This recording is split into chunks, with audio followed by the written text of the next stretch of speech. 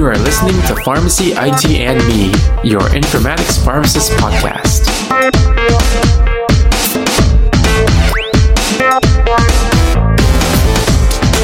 As with every episode, we start off with this one stating that the intended audience for this episode is any current working pharmacist. So, with about 112 million Americans having their protected health information breached in 2015 alone, cybersecurity in the healthcare arena, it continues to be of utmost importance.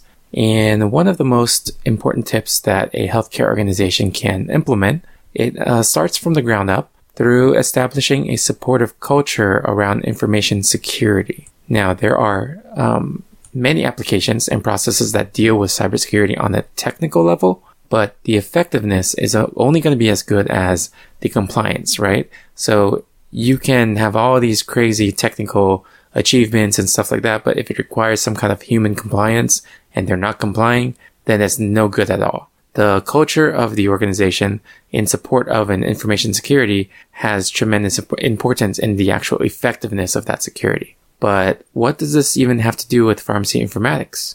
Well, a lot of the pharmacy informatics tools and systems, they require a level of security, and sometimes it's not as appreciated as it should be. So for this particular episode, we're going to be focusing on how to develop a culture that promotes security in the healthcare environment. So the Office of the National Coordinator, they have some tips already that's available about like how to have a good culture in a healthcare organization for security. And it involves training, having good role models, and even promoting accountability. Those are the key strategies that they suggest for a success in building culture. In addition to those, other strategies that can be discussed are feedback assessments, stakeholder involvement and security awareness, and having a security ownership. So what do I mean about feedback assessments? Feedback assessments are important to have as a method of developing security culture because it helps with aligning the healthcare organization's goals with those of the law. So decisions in cybersecurity that do not have feedback assessments, they can cause large reputational and financial damage.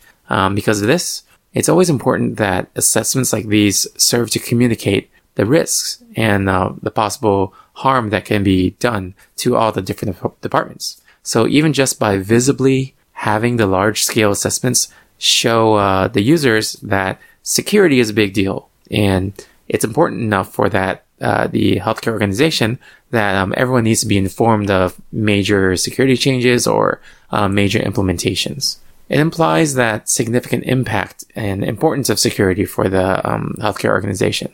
In addition, the feedback that comes back, it helps with letting the information technology personnel know what they are doing that, what the things that they are currently doing right now, they can have a major impact on the workflow of the rest of the organization. So it brings a full understanding kind of between the security side and the healthcare stakeholders. So that goes into talking about involving the stakeholders. So involving the stakeholders is a key aspect in making sure that everyone is on board with the security practices. This kind of goes together with security awareness.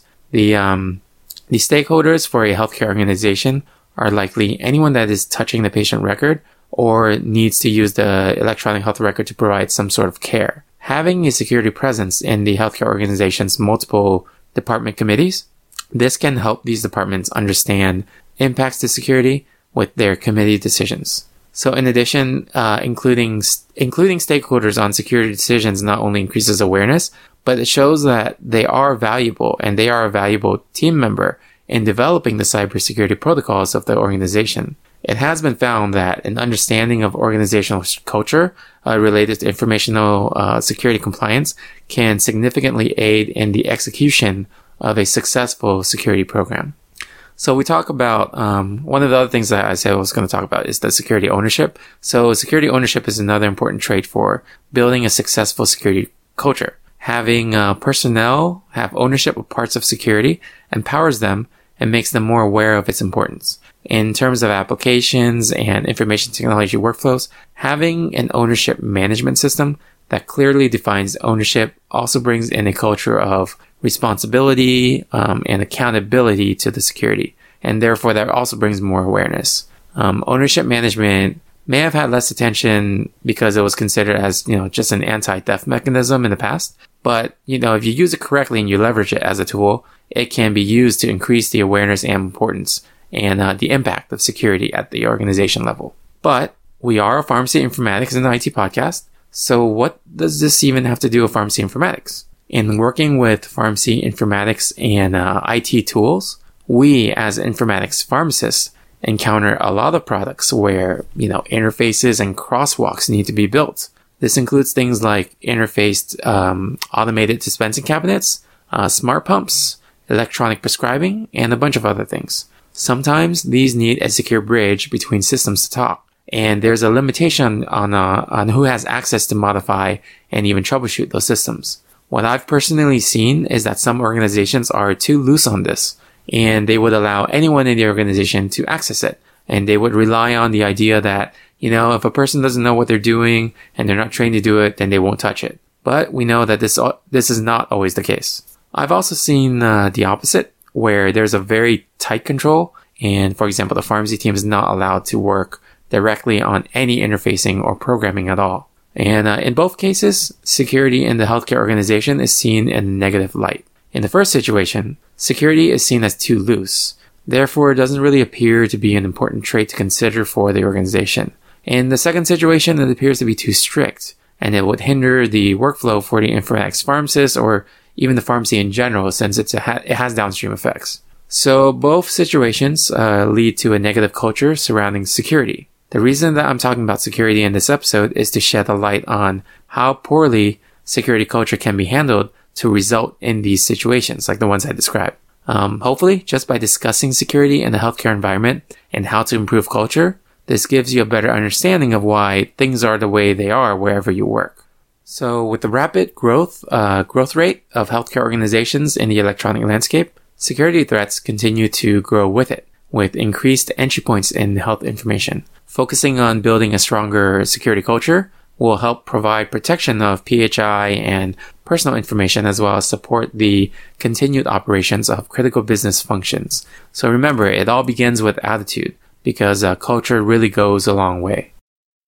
Alright, if you like this episode, you can subscribe and rate us on iTunes, Stitcher, Google Play, or any of your other favorite podcasting services.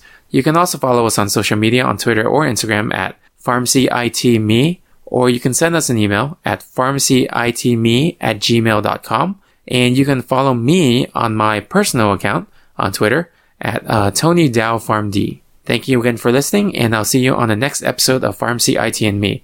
And remember, technology is the tool, and patient care is the goal.